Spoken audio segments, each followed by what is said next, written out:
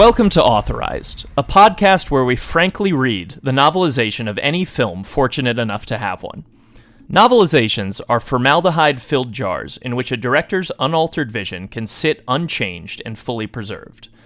In hiring a crack novelizationist, early in the artistic process, filmmakers can pay insurance towards the possibility of treasured scenes being cut, chopped, and screwed or compromised.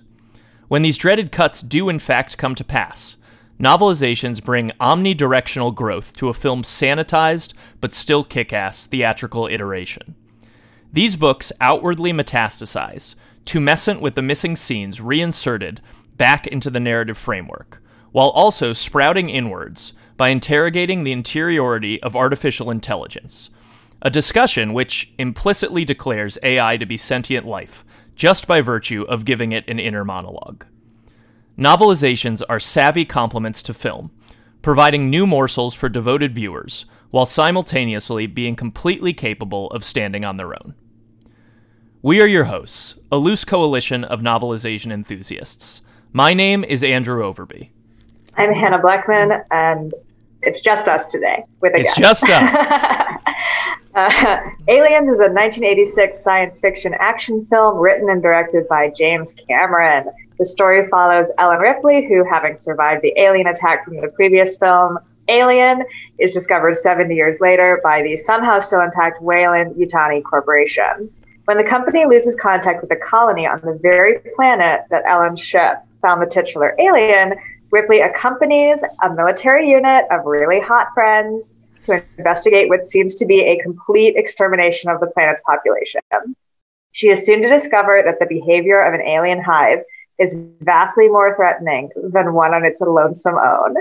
Ultimately, not even Ripley's experience can prepare them for aliens using the buddy system. That's top-notch, Overby. Thank you. The novelization of Aliens was written by Alan Dean Foster, based on the screenplay by James Cameron, and the story by James Cameron and David Giller? Sure, why not? I don't know. And Walter Hill, based on the characters created by Dan O'Bannon and Ronald Shusett. It was published by 20th Century Fox and Titan Books in 1986. Who is Alan Dean Foster? Alan Dean Foster is the prolific writer of many science fiction novels, both original and related to existing IP. He was born in New York City in 1946, but raised in California. He received a BA in political science from UCLA in 1968. Foster began his career as an author when a letter he sent to Arkham Collection was purchased by the editor and published in the magazine in 1968. His first novel, The Ter-Aim Krang, introduced the Human X Commonwealth, a galactic alliance between humans and an insect-like race called Thranks. I feel like as a people, we've moved away from science fiction books that just have really, really alienating titles like The Ter-Aim Krang that just give you absolutely nothing to go on. Foster probably for the best. Yes, probably. Probably like for the best for everyone, including like the best for sales. Yeah. Foster would continue to revisit this universe and these characters in his original works throughout the years. In addition to writing Aliens, Foster was the ghostwriter of the original novelization of Star Wars, which was credited solely to George Lucas. When asked if it was difficult for him to see Lucas get all the credit for Star Wars, Foster said, "Not at all. It was George's story idea. I was merely expanding upon it. Not having my name on the cover didn't bother me in the least. It would be akin to a contractor demanding to have his name on a Frank Lloyd Wright house." Foster also wrote the follow-up novel Splinter of the Mind's Eye, written with the intention of being adapted as a low-budget sequel to Star Wars if the film was unsuccessful. However, Star Wars was a blockbusting success, and The Empire Strikes Back was developed instead. Foster's story relied heavily on abandoned concept that appeared in Lucas's early treatments for the original film. Foster returned to the Star Wars franchise for the prequel-era novel The Approaching Storm in 2003, and also wrote the novelization of the first sequel trilogy film, The Force Awakens. In 2020, Foster, together with an organization called the SFWA, alleged that the Walt Disney Company, which acquired the rights to Star Wars and Aliens, via their acquisition of Lucasfilm and 20th Century Fox, had not been paying him royalties for ebook sales of his books. When Disney failed to respond to this accusation, the SFWA went public with the accusations, stating that it was shameful that they needed to rally fans to get Disney to pay writers. This has been resolved as of May 2021, with Foster and several other novelizationists emerging victorious and being paid out an unknown sum. Foster, now in his 70s, has remained in the novelization game, most recently penning Alien Covenant. This is a guy, of course, that we're going to recur with a bunch. This is like a Deborah Cheel or a Peter David. There's just no avoiding Alan Dean Foster. We already have another one on the books for a future season. Joining us again today, a returning guest. We're very happy to have him back. The author, of course, of the Bloodshot novelization, as well as his new book, Spec Ops Z. Gavin G. Smith. I did it. Author Gavin G. Smith. It hurt. I mean, didn't you hear it like clunk out of my mouth? It's hard. We're Americans. It's hard for me because even by your own rules, and I don't mean to just make fun of the British, but it's not like you also changed other letters to ed and fed, and it's an outlier. I mean, English is a patently ridiculous language from start to finish. Totally. There is no logic to it whatsoever. So, I mean, Spec Ops Z sounds bizarre to my. I'm only distracting you so we can talk about my book a little bit longer. So. I also just said that you guys changed the letter to Z, which is just like a really, really great example of like American arrogance. Yeah. No, well, I mean, you went Z, and we thought, well, you know, they've got the country, but damn it, we're going to decide how to pronounce the letters. So, there you go. Absolutely. Now, Gavin, you originally brought up your love of the Aliens novelization when we were recording the Bloodshot episode. I just want to start off by asking you, what is your relationship to this book, and what's your history with it? So, what happened is whilst I am reasonably old, when Aliens came out on the cinema in the UK, and that was back when we got films quite a while after their release in the US. I was only 12 years old, so with the best will in the world, I couldn't sneak into a film which was an 18. I wonder if we could, just in the UK, the film rating, as was in the 80s, is U for Universal, parental guidance, 15 or 18, and 15 and 18 is just the ages you had to be. And Aliens came out as an 18. These days, it would probably be a 15. But so, of course, there was no chance of me seeing it. I was a huge science fiction fan at the time. So the best way to get a taste of it was to read the novelization until it came out in VHS video, and at which point it was far easier to circumvent parents and watch it at somebody else's house. So this was all we had, really. And this was back in the day where it took forever to go from the cinema to VHS, to rent as a video. So between the release of the film, and we'd seen adverts and we knew it looked amazing, and we knew it was kind of military SF. We knew it was like the role-playing games we played, like Traveller and Star Frontiers and things like that. And we were almost making up what we thought the film was in the tabletop role-playing games that we are doing. But what we had was the book, and that was the closest we could get to it, probably for 6 months or even longer. And then when we finally got hold of it, I remember me and this kid I was friends with then, we watched over at his house, and we stayed up all night and watched it 3 times back to back. And then for a very, very long time, it was my favorite film. As soon as it came out on video, I bought it, again, too young to buy an 18 film, but I was a little bit older then, and it was easier to pass as 18. And it sort of still remains in my top 10 films. My first two novels, Veteran and War in Heaven, are basically a very, very long love letter, like a 200,000 word love letter to Alien. And it's affected a lot of my other writing as well. Obviously, we're dealing in a sound medium, but behind me in the office, I'm sitting. I've got a display case, and one of the shelves is a model of the APC, an action figure of Hicks, and an action figure of Alien, and a sort of standalone H.R. Geiger sculpture. So. Yeah, I'm fully in. But I mean, that was why I read novelizations, because I couldn't get to see. It's the same thing with films like Terminator and whatnot. You couldn't get to see them at the cinema. And that's really weird, isn't it? Because nobody thinks to check. Yeah, you can't go and see the film, but you can go and buy a Stephen King book. What's that about? I mean, I'm quite pleased for it. But anyway, that is a very long-winded explanation for my relationship with Aliens. What a great answer, except I didn't understand the Stephen King thing at all. What? Well, I mean, there's no like parental guidance on book. I thought you were go saying to the library and pick up any book. I thought you were saying to this day you can read a Stephen King book, but there are no Stephen King movies. No, there are Stephen King movies. There's many. There's many. And I was like, Gavin, Yeah. I was thinking like, Gavin, I understand you're talking about the past, but I think you might still be under a rock a little bit.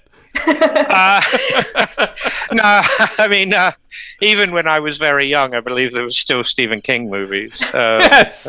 I didn't realize that I did just accuse you of being like 80 years old.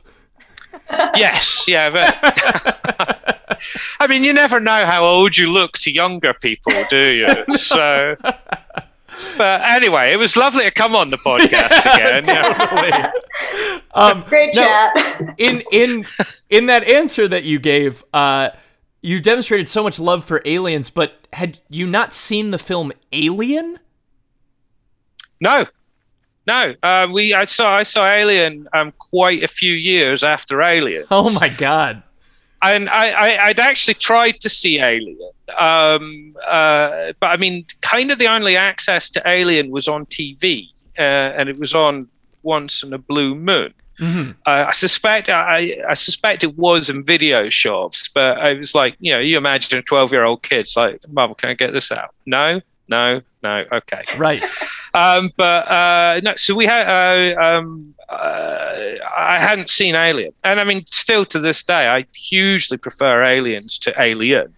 I mean, I respect Alien as a groundbreaking film, as its place in cinema history, as wonderfully shot and what have you. But Aliens is much more my kind of film than Alien. I'm right there with you. I gotta say, like, Alien, I love. It's a great movie, but I've watched Aliens 5 times this year. Like, I had a moment where I watched it and was like, oh man, I love this movie. And then I just watched it 4 more times within the space of about 3 weeks.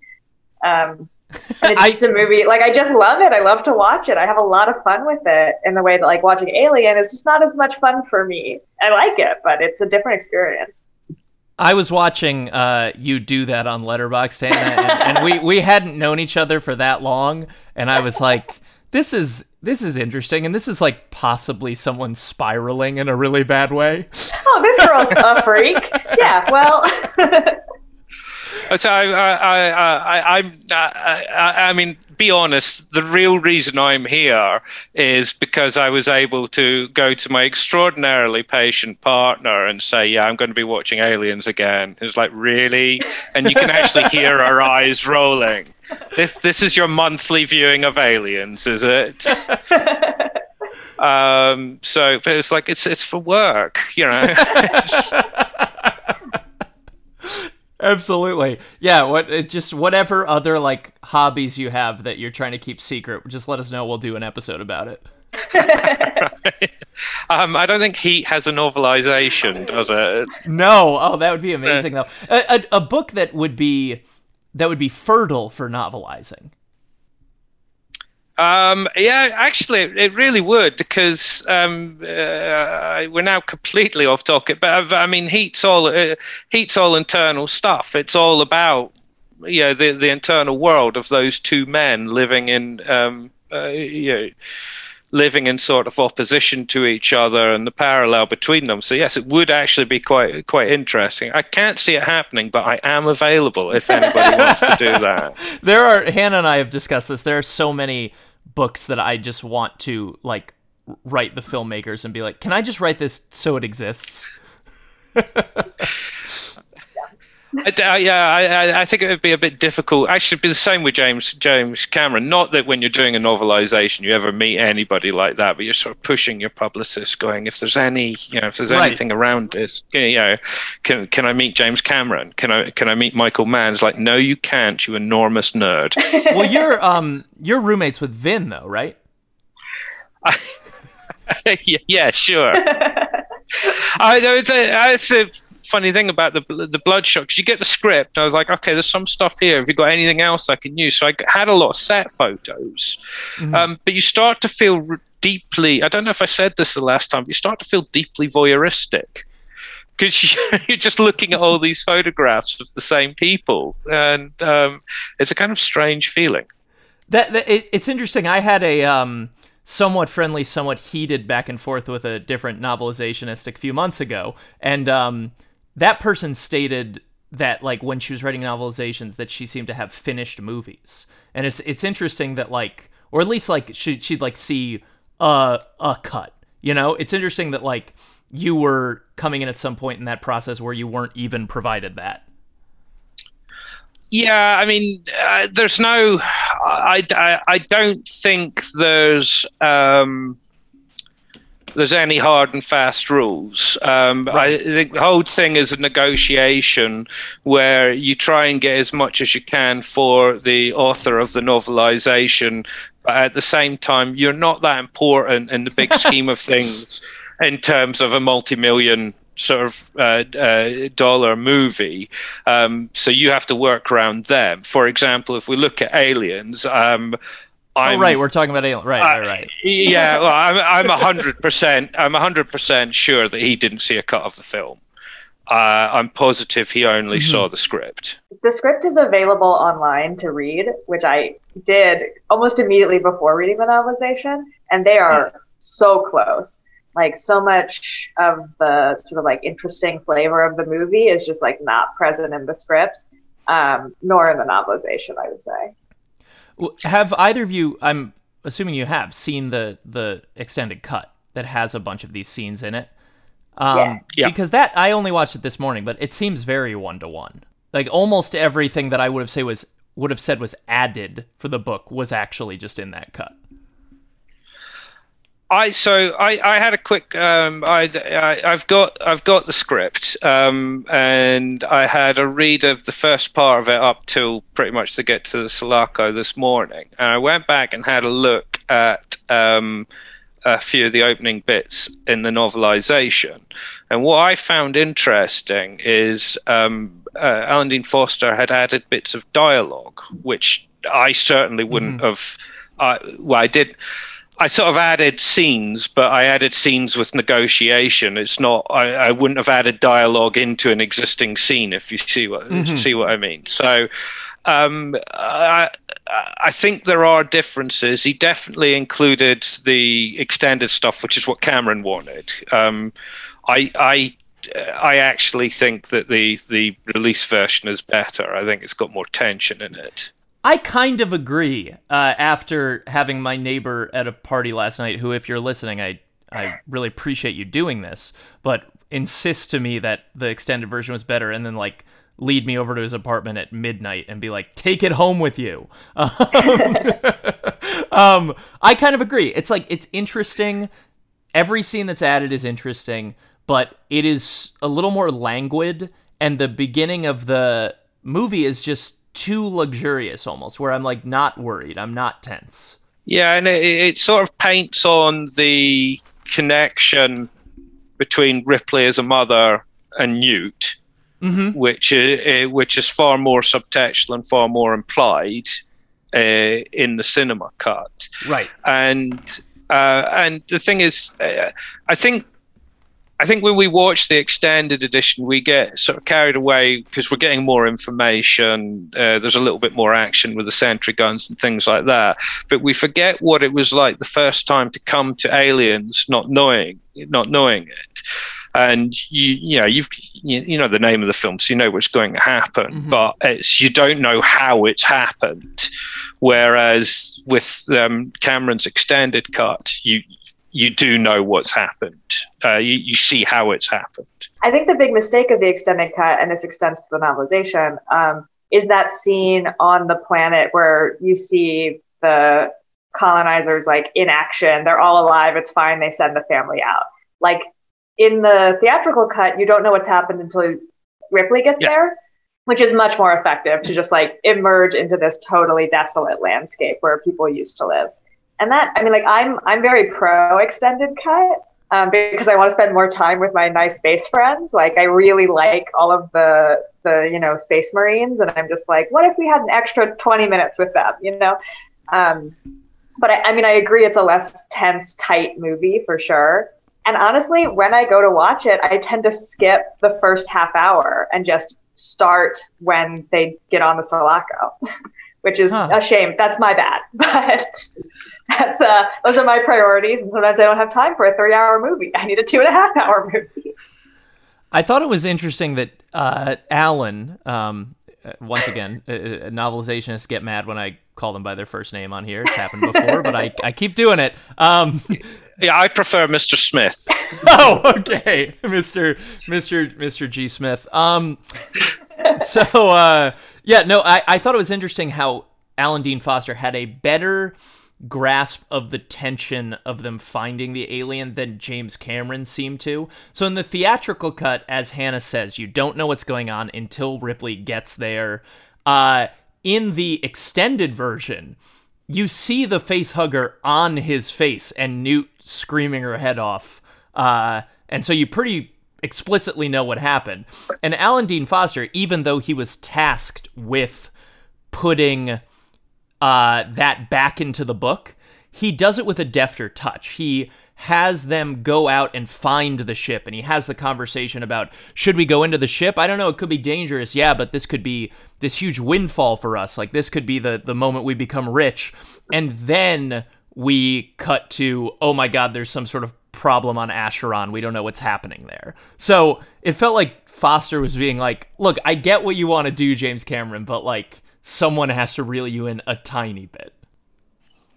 I think that's a pretty bold statement. I mean, James Cameron, who showed up and made like the perfect action movie. Yeah, no, I mean, in script writing circles, Aliens is considered a sort of model script. It's really well thought of. It's taught in terms of understanding story for film and things like that. I think I wonder how much of what you're saying is because of the difference in medium. In a novel, we get the interior world of the characters, so we can go into that a little bit more. And for novelizations, it needs to be because we're working with such sparse bones, and we've got a page count that we have to reach. So yeah, I'm not sure. I'm not sure you're being entirely fair here. All I meant is that omission is interesting. That Foster doesn't try to write the scene of Newt seeing the face hugger on her dad's face and sort of like screaming her head off. It just seems like an intentional omission. Now, I should add, I've been wrong before, and I'll do it again. It happens. Is that bit not in the book? He said, because I read the book earlier on this week, but it goes from we're going to go in the ship, then the argument between the husband and wife, to something's wrong on the planet. Isn't there a scene with Newt and her brother where they're like, where are our parents? Why aren't they back yet? Right? Okay. Yes, I think so. Wow, this would be bad if I was just patently wrong. Hold on. I have the book here. Talk amongst yourselves. What will work for you is I'm rubbish at finding things when there's pressure. So no pressure. There are certain points in the book with like notable omissions in like dialogue. Some of which are like definitely like Game Over Man, right? Is like an on-set Bill Paxton touch, which is now like an iconic part of the movie. But even like "Get away from her, you bitch" is not in the book in that way. Which do you think that was thought of on the day? Adding "bitch" to that line? No, I don't think that was thought of on the day. Like that line rhythmically even needs an additional word at the end. Mm-hmm. And I don't fully remember from the script, but I'm pretty sure the bitch is in there. And I wonder if this is sort of like, as Gavin was saying, he read it as a child. Mm-hmm. If Alan Dean Foster was like, I understand kids are going to read this. Murder by aliens is fine, but they can't be exposed to the word bitch. Totally. Or to fit the meter, have you thought that maybe in the script originally it was "Stay away from her, please"? No, I haven't thought that. That was actually a question I was going to ask you guys. Does your version of the books have swearing in them?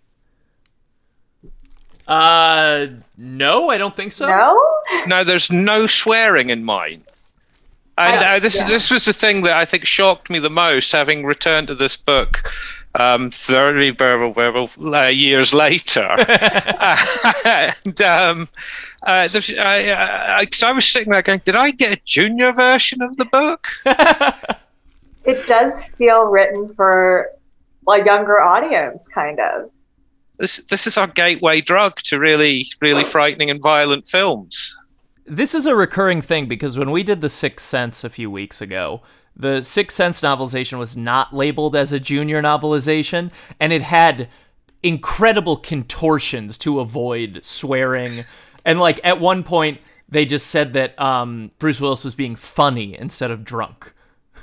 They just didn't want to bring up the concept of intoxication.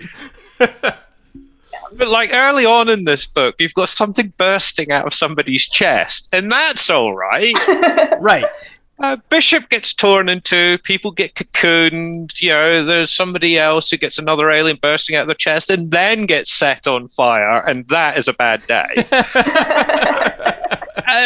But there's no swearing, and I'm like, what's going on here? It's very strange. Can I just say, jumping back to Ripley's daughter and what the book adds about how she had a daughter and now 70 years have passed and her daughter is deceased. One thing I really like is when she is shown a photo of her daughter, where so many other movies would go, I could see in her eyes that it was my girl. Oh, my little Stephanie or whatever. She'd grown up. Ripley just looks at the photo. She's like, who is that? That doesn't mean anything to me. Like she has some line about I didn't recognize her at all, which just struck me as more realistic than Hollywood usually is.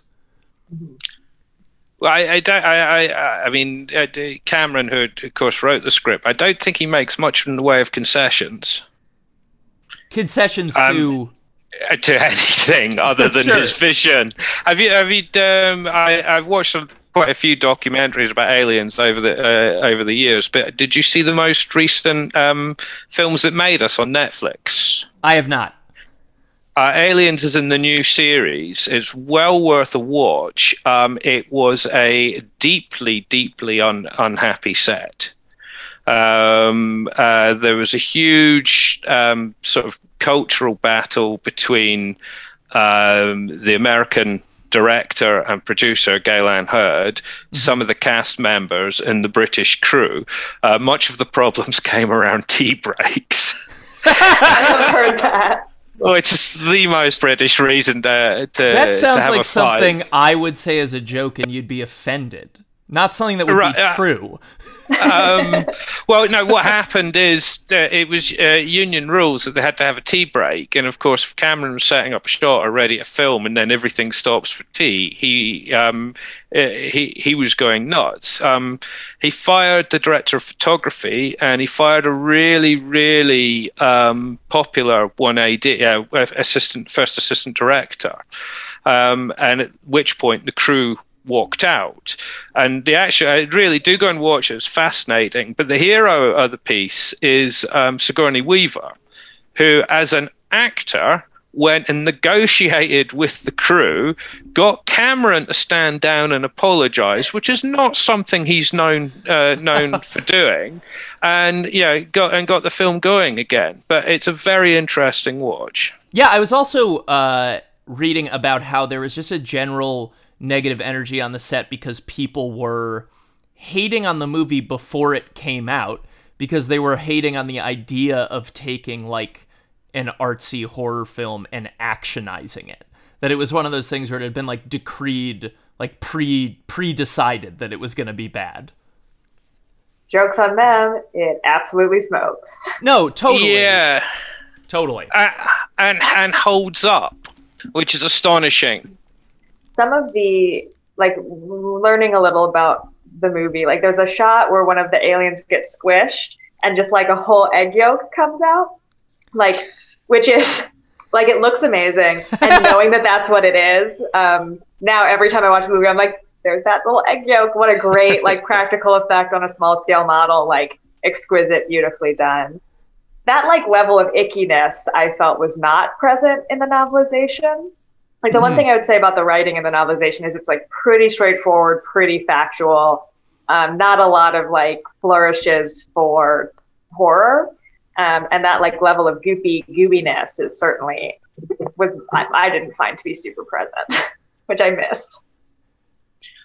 I think the novelization, Alan Dean Foster handles the action very well, but the final sequence of Newt from when Newt goes missing to the power loader fight seems to happen very quickly. Oh my God! It happens God. in about the last 20 pages of the book. I was looking at what I had left, being like, surely he just excised the whole climax then. Because I'm done with this book. It seemed to go very, very, very quickly.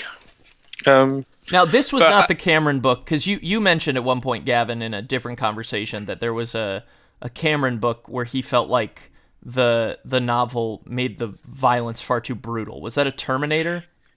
Yeah, that was Sean Hudson, who is a British horror author who was it's very popular, certainly over here in the 80s, during the kind of the heyday of the schlockier literary horror.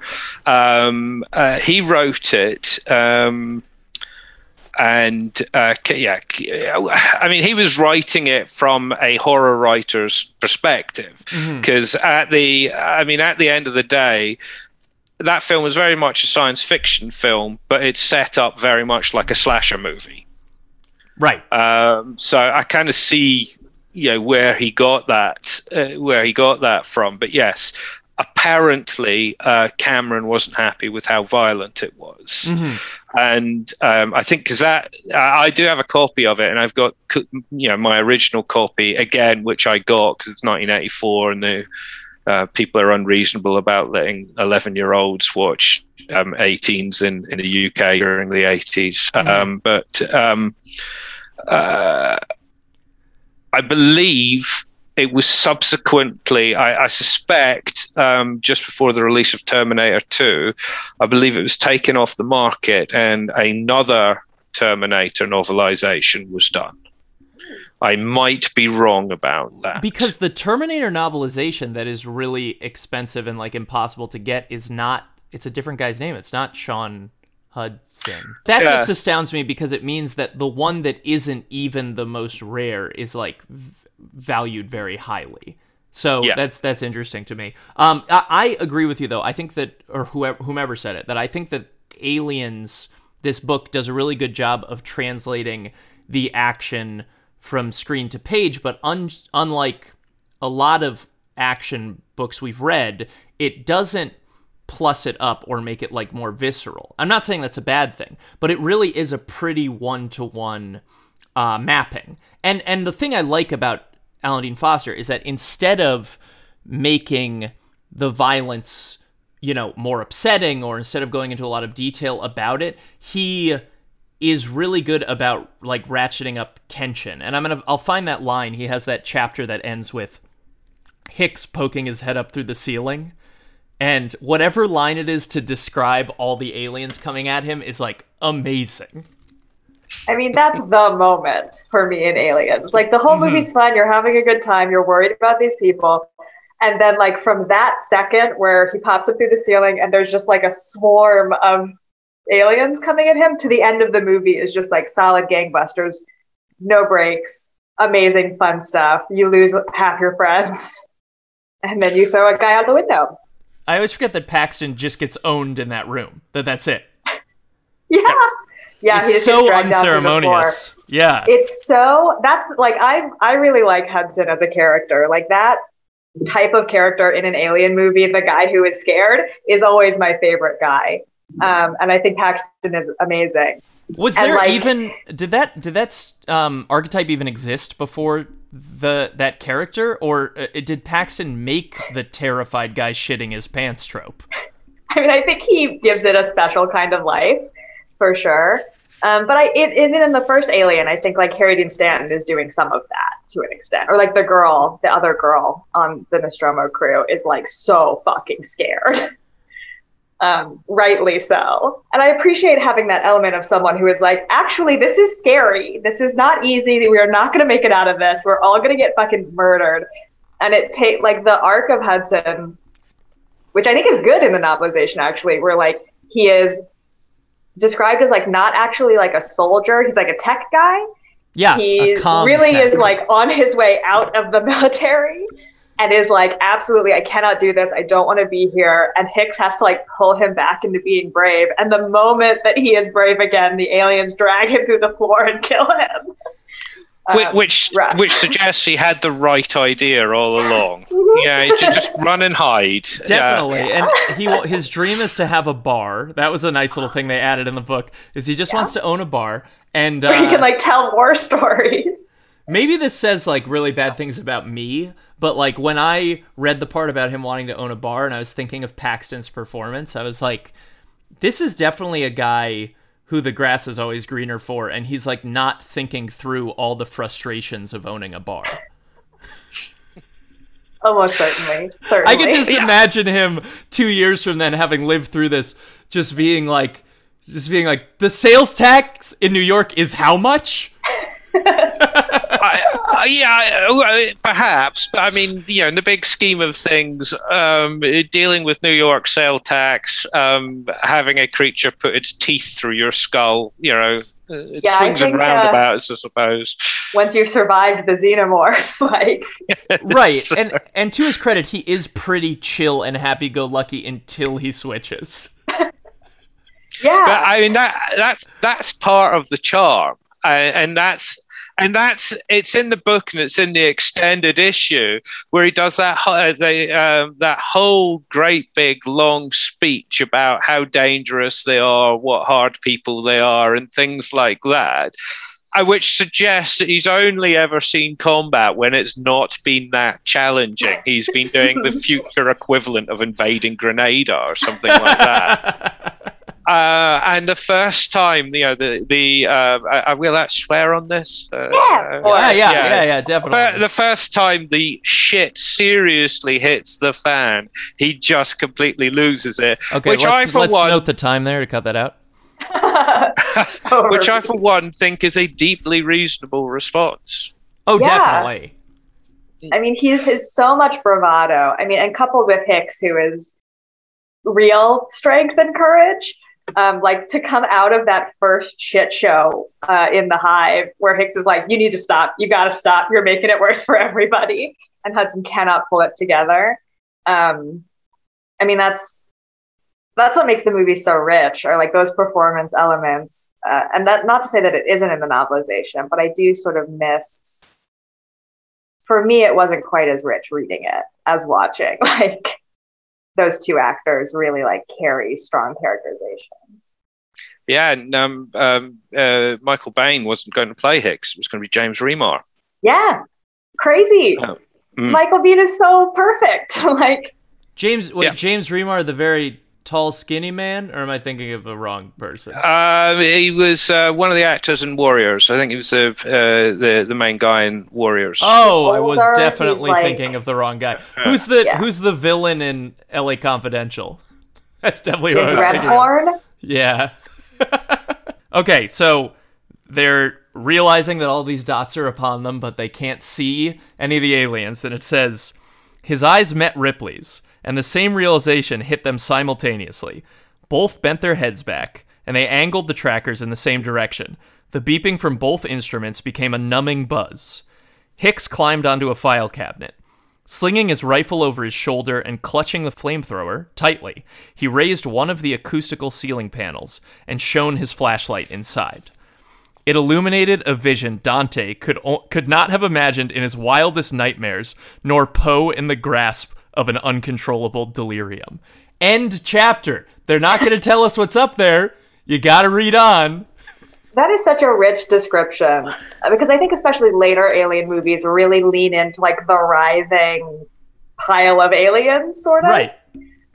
Which is like a really creepy, hellish, like Dante is just right. Like Poe is just right. Those are the references to give you like the level of soul terror that you should Totally. be feeling in that moment. And that The Hicks is aliens look definitely like feeling. they're from a William Blake painting. Like, it's Yeah, just like, yeah. yeah, that's exactly the feeling, yeah. I have to say I sort of read that passage somewhat cynically, but I think it had more to do with my experience than Alan Dean Foster's, because I just read that and thought, yep, he's desperately trying to make up words there. I mean, there's so few elements like that in the book that for me, when it showed up, I was like, I like this, but the rest of the book isn't this flourishy. It's not quite as written, like this touch, but why is it here? And it might be a word count as we get towards the end of the story. Yeah, I was reading into it. I also think it's unfair because, I mean, for what we said about how quickly the last part went on. Can we just take a minute to talk about Michael Bain? Because the character of Hicks, I feel is kind of extraordinary for the time period that came out, because obviously Sigourney Weaver is the lead, but at the time that this came out, action films, the kind of the style of action films at the time was Army of One. So it's people like Stallone and Schwarzenegger just killing everybody on their own in increasingly more ridiculous ways in larger numbers. But it was very macho. It was very sort of male to the front. And throughout this, Michael Bain just supports and supports and supports and supports. He supports Ripley. He supports all the Marines about him. And it was a very, very unusual characterization for a male action character in the 1980s, and all the more welcome for it. And I think, the reason that some of these films hang around and other films don't, and some of them are still considered good films and others are considered kind of nostalgic nonsense or whatnot, is the ones that work. You've got a lot of ingredients working together, but I think kind of the most important thing about them is they've got a beating heart at the center of it. They've got these human relationships, which makes the action mean a lot more than, say in a Rambo film or Commando or something like that. Yeah, I agree completely. I mean, Hicks is like a miracle. And I think the conversation like James Remar, who is like an older, harder looking guy, would have been so different, even if he was still, I mean, like as scripted, Hicks is supportive and kind and gentle. But like it would have been so different compared to Michael Biehn, who is like kind of skinny, kind of a little guy. He's soft. He's so sweet. And in Terminator 2, he's like a gentle little guy. It's such a special touch that he brings. And then as a side note, in The Abyss, where James Cameron was like, okay, you've been gentle, wonderful heroes for 2 movies. Now you're going to be an absolutely bug nuts villain. have fun is exquisite. I think he's such a good actor. Yeah. And in the 80s particularly, he just showed up and like delivered amazing performances that like made his character so rich. He's a really, really underrated actor. And I wonder, because you still see him in things, but I wonder if he's not getting a lot of work offers, he should be. But I wonder if he's just very much an actor's actor and he picks and chooses what he wants to do very carefully. Yeah. I mean, I do feel like as he aged, not to be rude, like his cuteness diminished. He's not as cute these days. He's like a much more rugged looking older man. Not older. He's like, 60? He's fine. But I think there's something like as men get older, if they're not still cute, you're like, well, you're not going to be like our cute romantic lead in an action movie. We'll find something else for you. And he just like never quite found the fit to keep it going in the same way. Because he's so stinking cute in Aliens. He's just like the cutest boy. I mean, in the little intro, I did add like every single one of the Colonial Marines is like a straight up cutie. Like all of those characters are likable. They're unique. They have like their own little touches, and they're all like straight up hotties. That one of the geniuses when the genius sings in the script, and I really just rip this off when I'm writing, is when they wake up, each character has just a line or two connected with whatever action they're doing. And by the end of that line and that little piece of action, you know exactly who each of those are. You know exactly what they're about, who they are, and things like that. And that's brilliant. That's economical writing.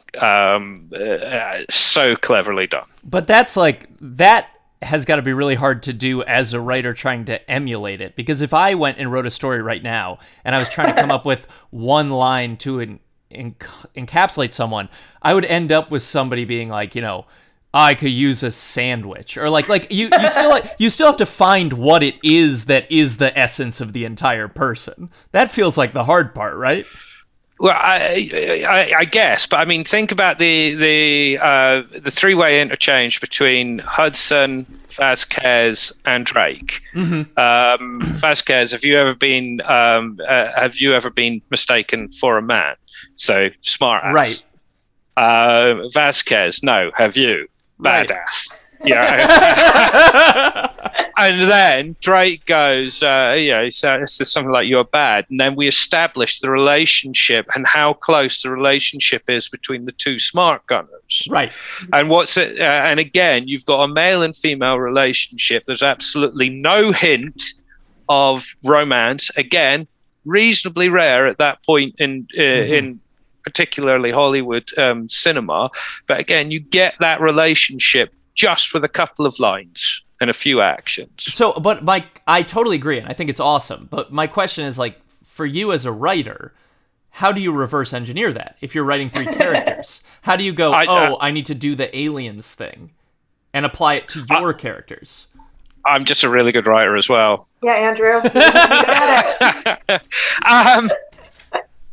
It's easier when you've got a template. I mean, the true answer is, if you really, really know who your characters are, if you've got a solid idea who your characters are, and at the risk of sounding a bit wanky, if you sort of have a relationship with your characters, that's actually the dialogue actually comes quite easily.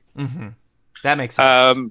Yeah, and also I plan a lot, which I think makes writing easier. There's stream of consciousness writers who would disagree with that, though. So the reason I'm having trouble with it is because I only have the sandwich liking characteristic for that one character I was talking about. Yeah, you got to have personal life.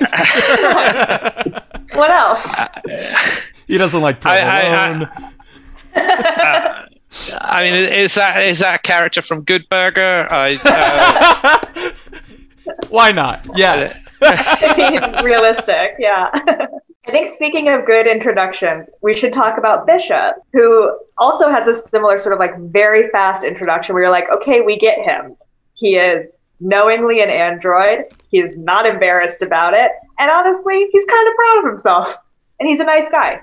One of my favorite touches regarding Bishop is that at the beginning of the film, I understand he gets introduced pretty soon after he shows up, but there's 1 or 2 minutes where other characters are being introduced, and Bishop is just existing in the background as a member of the crew, which subconsciously tells you that he is a member of the crew on like a moral level.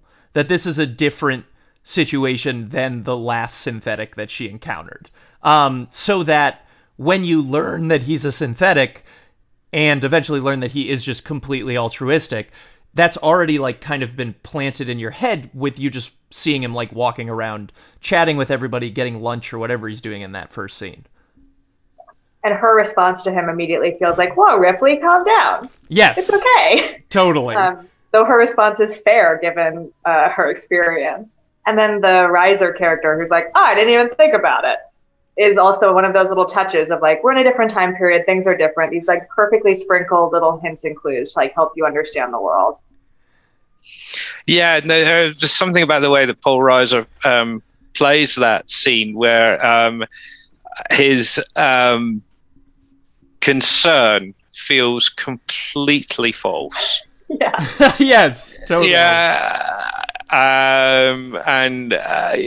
It's unfortunate because he's one of the most unlikable characters in the film, and he does an awful thing.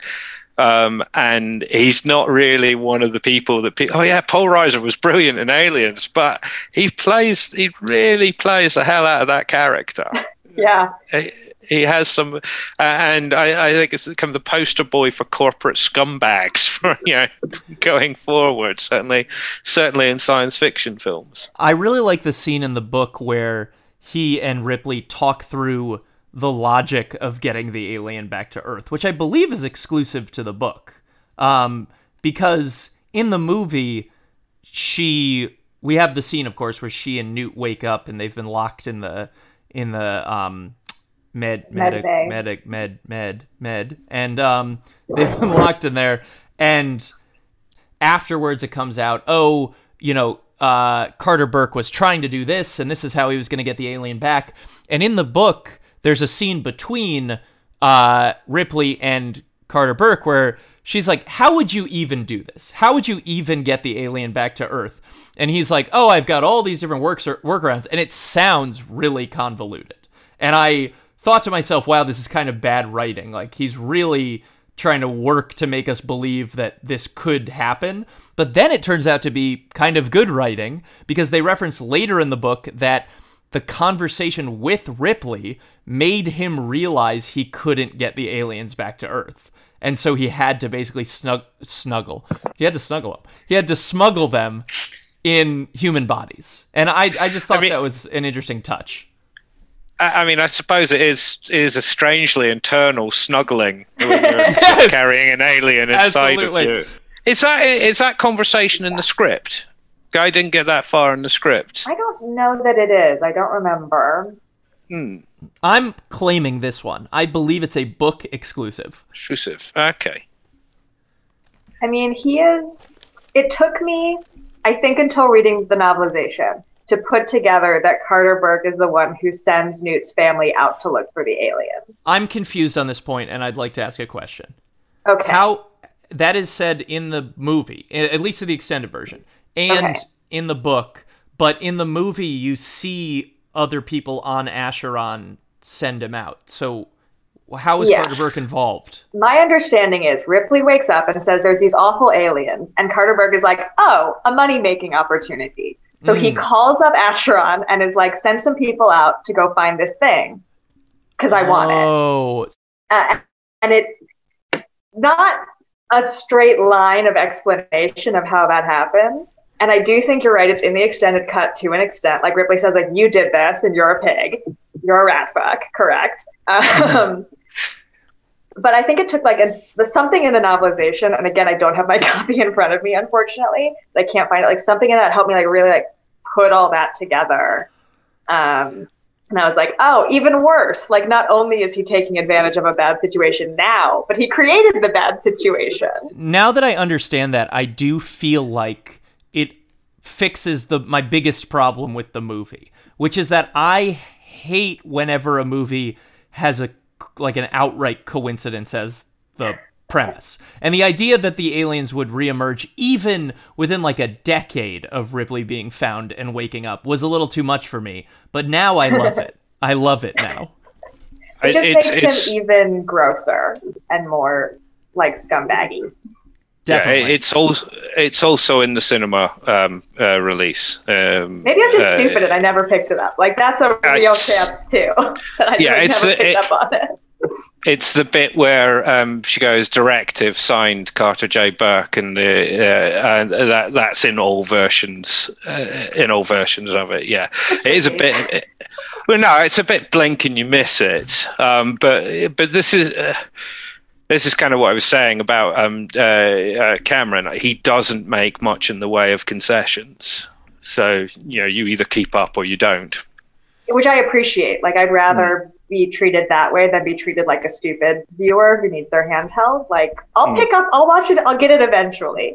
And those are little things like that are like, that's what makes rewatching a movie or rereading a book so rewarding, is there's more things to pick up on. I was really blown away by how little they gave us of the meeting that Ripley has with the executives and everything at the beginning of the movie. In the movie, it's like she's in a boardroom. They say she sucks. Everyone walks out. It's so quick. And in the book, it's like, her back and forth and why don't you believe me and blah, blah, blah, blah, blah. These are all the reasons you're unfit to be blah, blah, blah. And we're stripping you of your license and all this stuff. And in the movie, it's just like Ripley wakes up, Ripley bad, and then she's like loading boxes.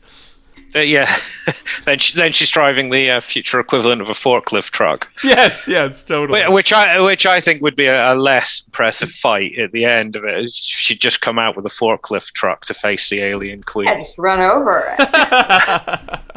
Different than having to like walk over there in this big thing. I think the scene in the boardroom, there's a rule to do with script writing of you try and come to a scene as late as possible and then try and leave as early as possible. You have to provide enough information that people know what's going on, but anything more, you're laboring the point.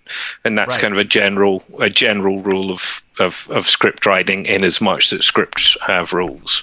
If you ever want to see somebody completely ignore that, watch a later Quentin Tarantino film.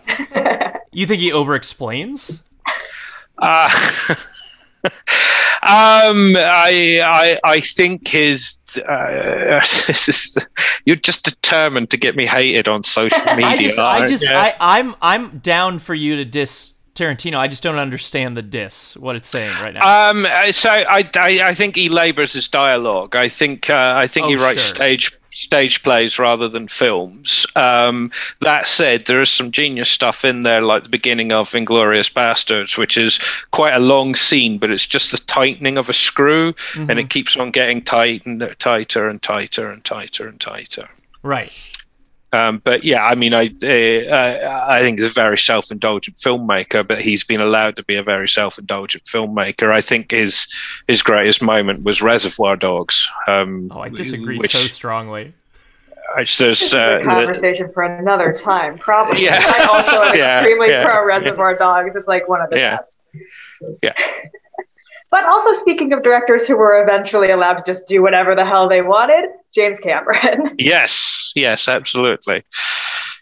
I mean, it's a kind of a miracle how well constructed Aliens is. Like, there's really, even we've discussed, there's like some fat in the director's cut, the extended cut, obviously because they cut it out, and the theatrical is still very good. But it really is like, even so, like, it's fast, it's tight. I don't feel like there's a lot of wasted space. The extra stuff is just like character moments and emotional beats, which I'm never personally mad about. But that's my, interest as a viewer and a reader. Well, and again, I think that's why it stands. Those personal beats, those character moments, I think, is why it stands the test of the test of time. And at that point in his career, he had one success under his belt after, I think, being removed from the Piranha 3D film. as a director, but he could not get away with just doing whatever he wanted at that moment in his career. Yet he pretty much, I mean, that thing is a tribute to his vision, however unpleasant it was for everybody involved to get there. Speaking of not Alan Dean Foster, like not editorializing a lot, which I feel like we just kind of touched on. What do you think of his actual writing? Because I feel like when he does take a little bit of a frill, it's good. Like I'm looking here. Let me. I want to find exactly where it is, but the description that he has when they find the people encased in the shit and living, and the kill me part, that's like very affecting. And I think that he does, in a plot way, he's like very constricted. He does the movie, but in a prose way, I think he's having fun. I think he is like bringing some life to it that is exclusive to the book.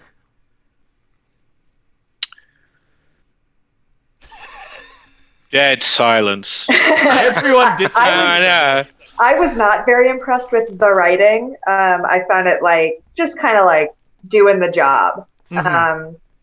It didn't add a lot to me to what I was reading, and I really felt like you just took the script and you said, and then we're doing this, and then this happens. And there's some of those flourishes which I do agree are good, but on the whole, I was like, it's okay.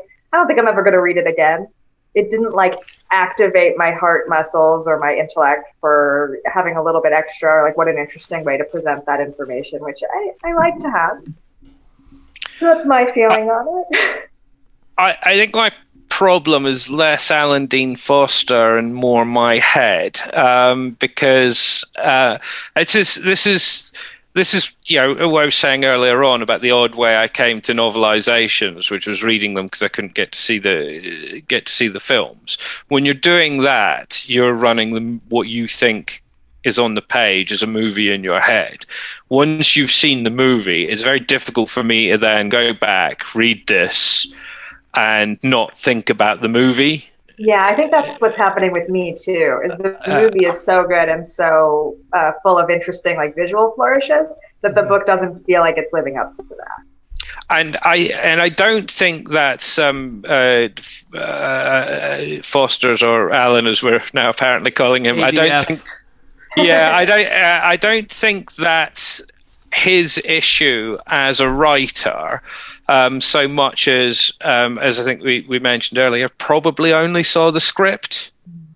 Mm-hmm. Might not even have seen any set photos, because to me what's missing in the book is the atmosphere, and if you're not given the opportunity to find that atmosphere, it becomes tricky. And I mean, even if from my perspective, if I prefer the theatrical cut to the extended cut, anything that's in the book that's added on feels like padding to me.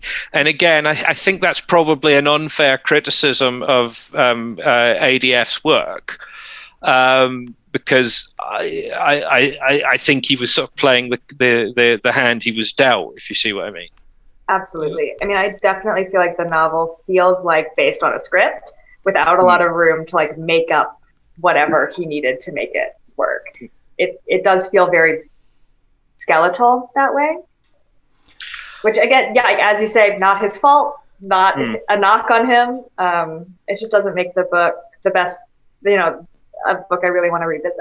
That said, I enjoyed rereading it, but much of the reason I enjoyed rereading it because it was a trip down memory lane for me, to the back to the mid '80s, if you can imagine such a time. So your relationship to the book and the movie that you detailed at the beginning of the episode, it was when you just had the book, you had a very positive relationship with it, and then once the movie came along, it was friendship with Alan Dean Foster ended. Aliens, the movie, is my best friend now.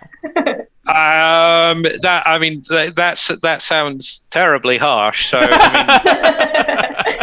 Alan, if you're listening, the next time you're over in the UK, let's have a drink together. But you were dating the movie once it came out, as opposed to dating the book. It became it replaced it. Yes, but here's the funny thing about that: the book was so important to me that I mean, I've got a vast library of books, but I cycle them when I don't think I'm ever going to read them again. I'll get rid of them. So from that period in my life, I don't have an awful lot of the books now that I had then. They've gone to charity shops or what have you. But I've still kept this, and I've still kept Sean Hudson's Terminator, and I've got no plans to ever get rid of it. Although one of the interesting things about going down memory lane is I look after books, but this book has a coffee cup stain on it, and there was some what looked like hot chocolate inside it, and I know the friend of mine that I lent it to who did that. And Julian, if you're listening, I am coming for you. I just thought I would publicly, because just who puts coffee on a book? What kind of monster does that? So I've been trying to take better care of the novelizations ever since I started collecting them, like whatever, a year ago. And I found this book, which I assume we all have a similar edition, or I guess Hannah and I probably have a similar edition of. I found it to be... Yeah, I don't have that. Yeah, mine looks different. Mine is just like black, which is kind of cool. Wait, really? This is mine with the face. Okay, I got a used copy, and the copy I had is just like literally, it's totally black on the front, and it just says Aliens. Wow. There's no anything. It's kind of impressive. Andrews, yours looks so shiny. It is, yeah. Yeah, yours looks like a brand new print. It came with alien resin on it or whatever.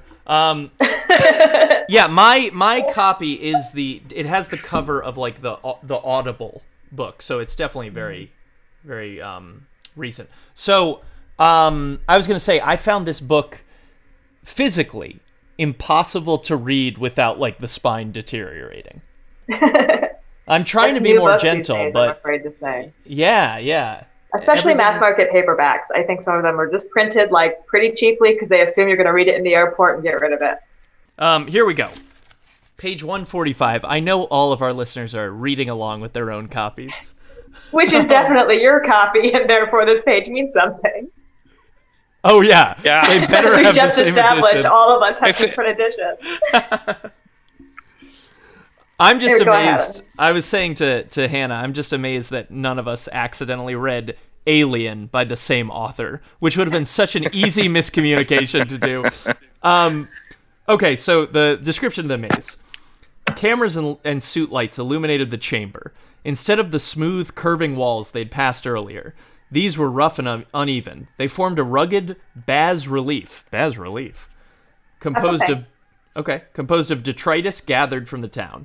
Furniture, wiring, solid and fluid state components, bits of broken machinery, personal effects, torn clothing, human bones and skulls, all fused together with that omnipresent, translucent, epoxy-like resin. Now, he isn't Wayland Drew. He's not like doing prose, the author of Willow, Gavin. He's not doing prose that are like so beautiful that I'm like tearing up reading them.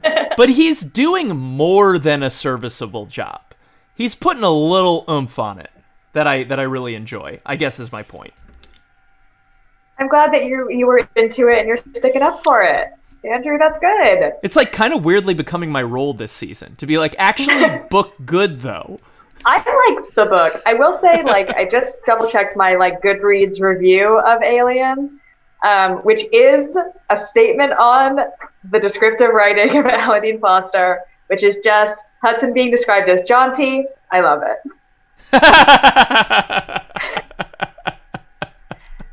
I don't want to say he's a bad writer. He's obviously not a bad writer. He's a very talented writer who's doing something with this story that I'm glad exists. I would be devastated if this book didn't have a novelization.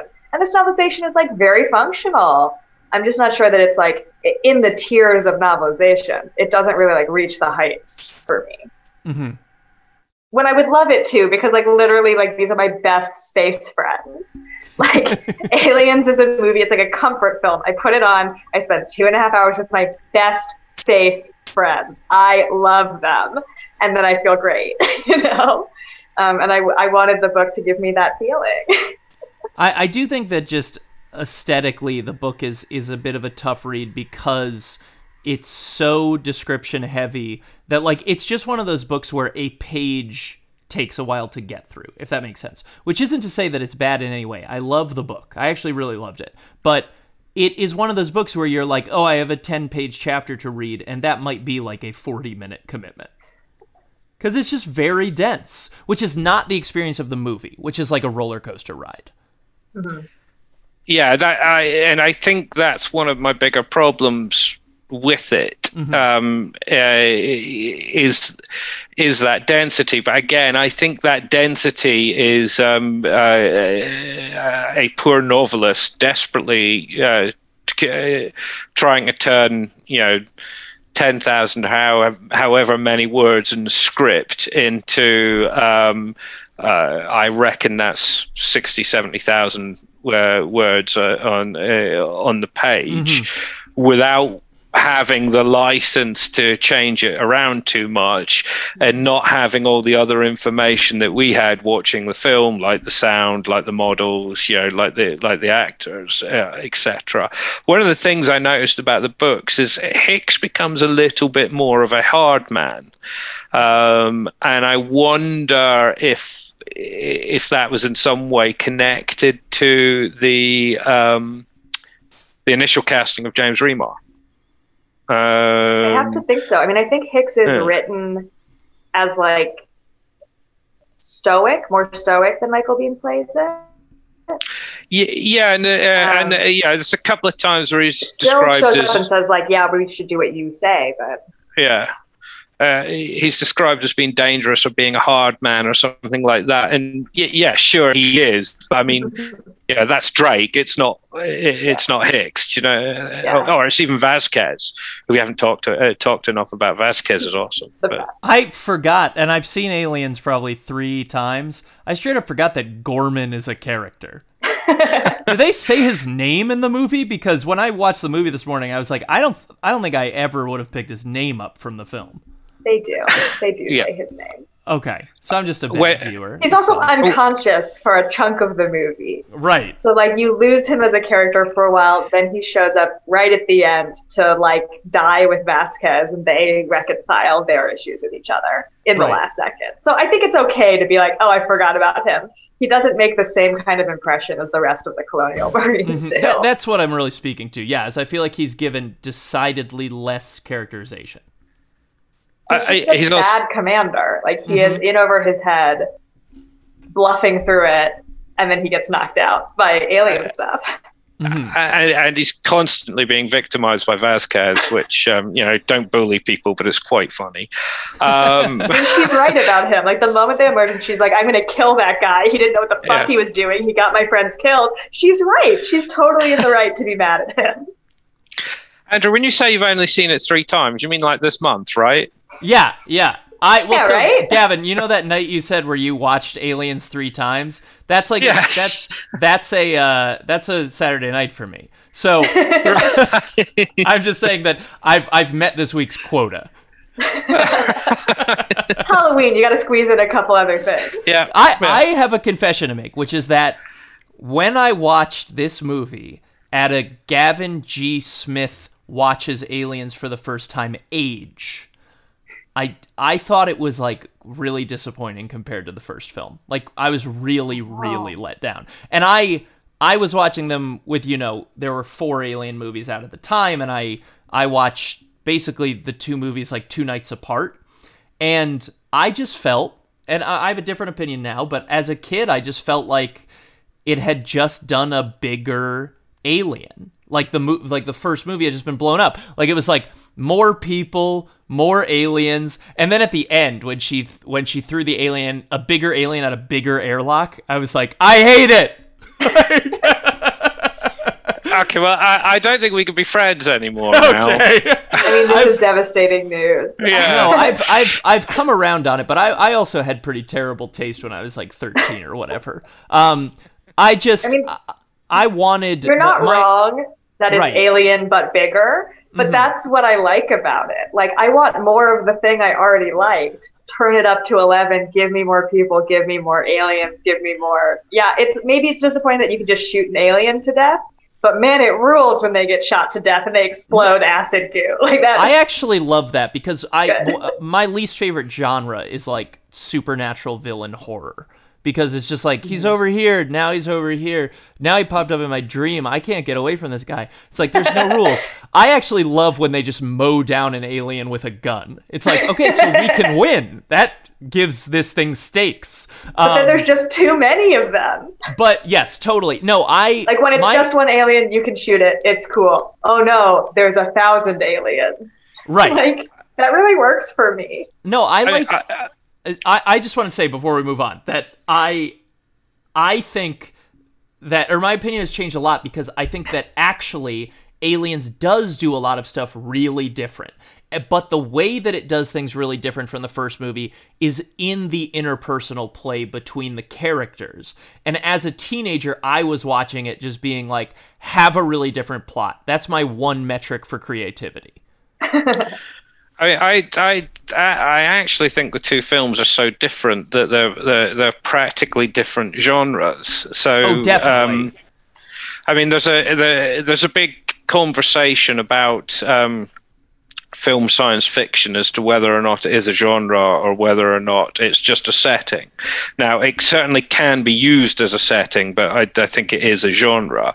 But I mean, at its heart, Alien is a horror film, and at its heart, Aliens is a war film.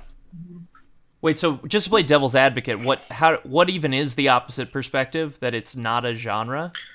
Yeah, because it depends on how you define it. Now, at its heart, it's sort of in terms of structure.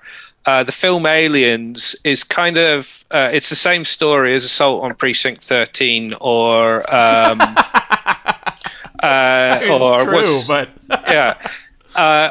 Fort Apache. Uh-huh. You know, you bring in an alien other, whether or not that alien other is Native Americans or gang members or actual aliens, and then they attack a group of people who are trapped in a place. Mm-hmm.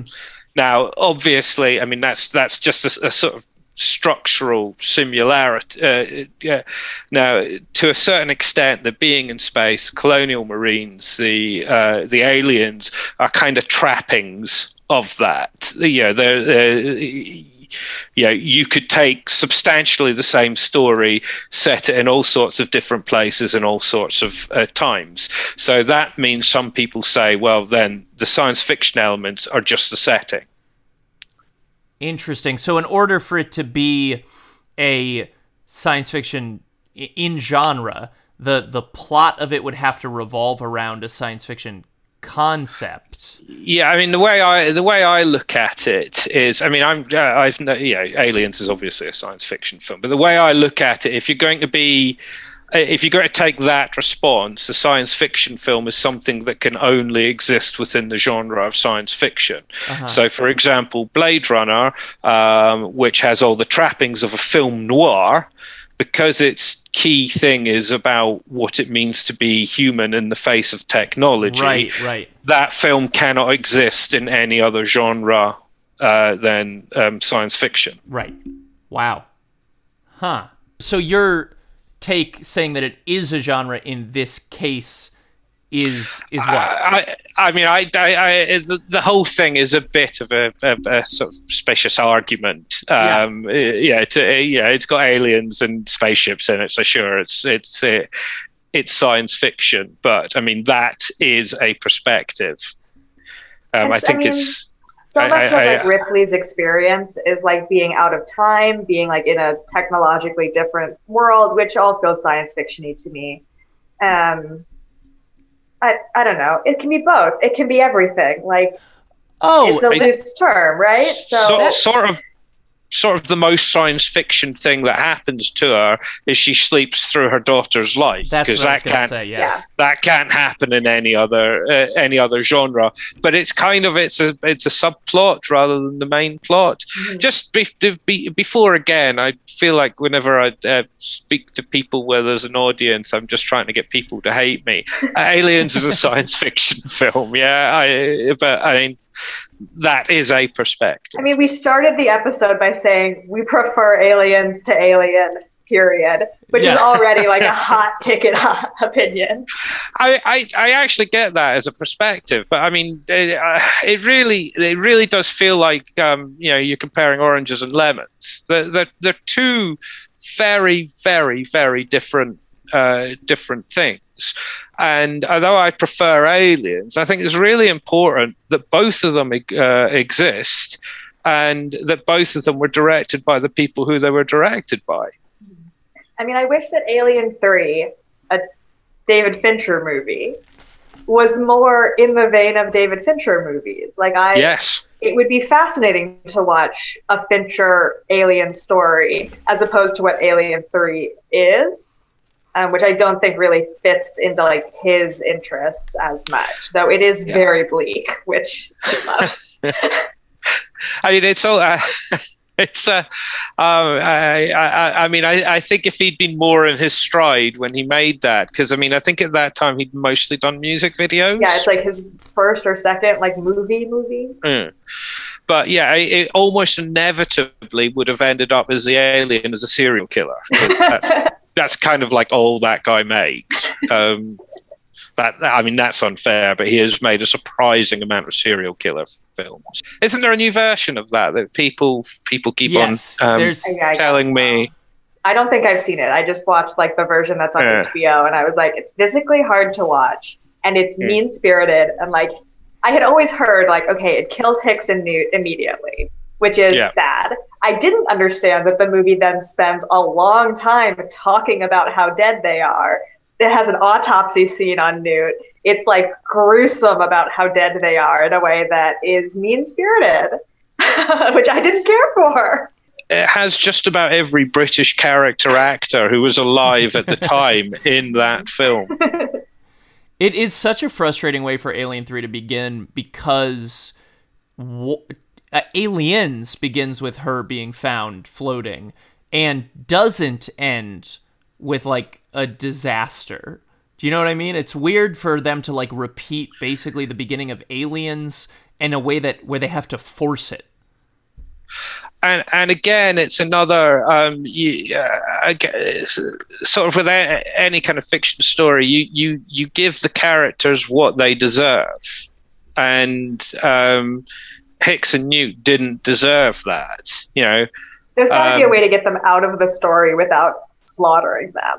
Right. Like, set it 5 years later where Hicks and Newt are like, we live on Earth now. Have fun, Ellen. See you later. Like, it is insane that it's like the Back to the Future construction of like every adventure this person must take place over a weekend. They get no breaks. Oh, poor Ellen. Yeah, her life is just like horror on horror for like 4 days, and then she leaps into lava.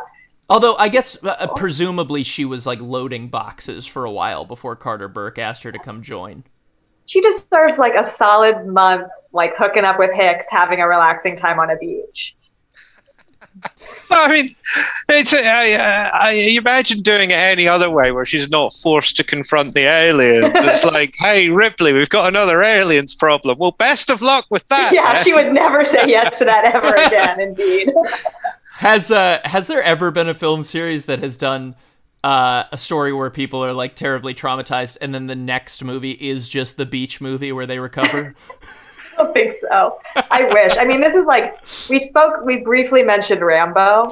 The first Rambo is like a man who is already traumatized goes through another series of traumatizing events and then is like, okay, at the end of Rambo 1, I was like, I hope that the next movie is like he gets to go home, he gets therapy, someone takes care of him.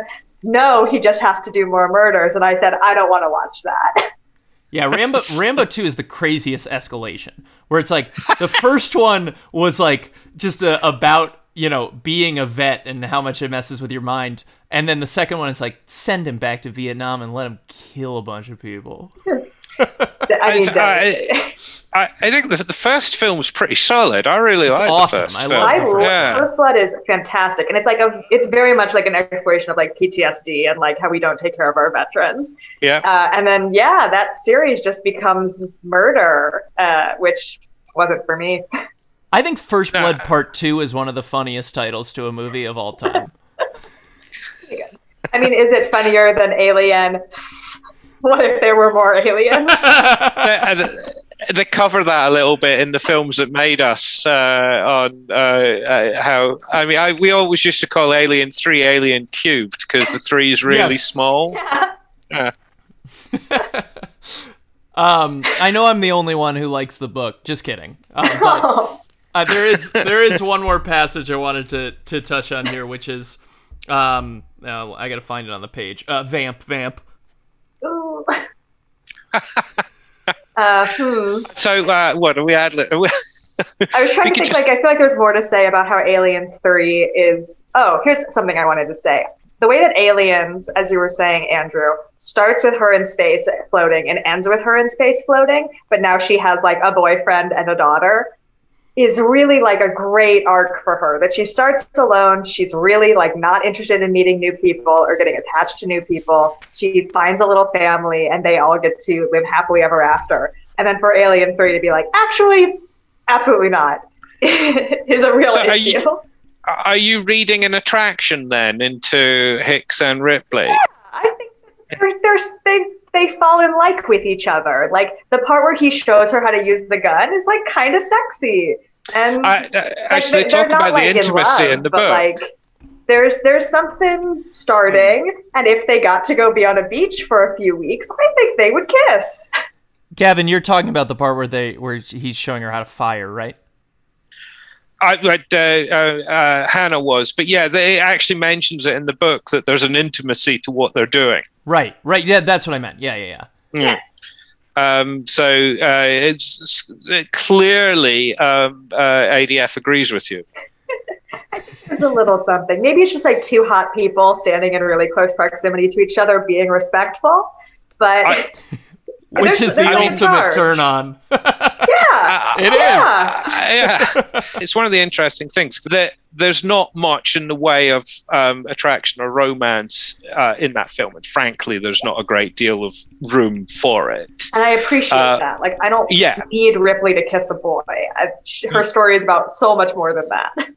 And a lot of my female friends who love Aliens, that's quite important to them. And again, that sort of links back to Hicks not being, I'm going to take charge, I'm going to do that. Hicks just being there and supporting everybody around him. If you imagine that role had gone to a less empathic, actor, that could have gone horribly wrong. Yeah. I mean, I think for me, I love that Ripley is not like a romantic character and they don't have a romance. But I like that she could have a romance. Like that she's not a cold, like closed off person.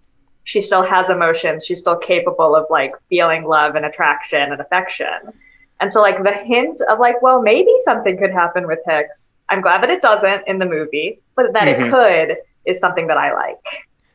Hannah, speaking to that, and also I'm sure you're getting tired of me just bringing up the same 5 movies over and over again. But Gavin, have you seen Green Room, the 2016 movie? I have not. Oh, so neither of you have. But it reminds me a lot of Aliens, which is like I won't spoil the whole movie, but the characters who do like survive that movie have absolutely no romance between them. There's not a lick of romance in that film.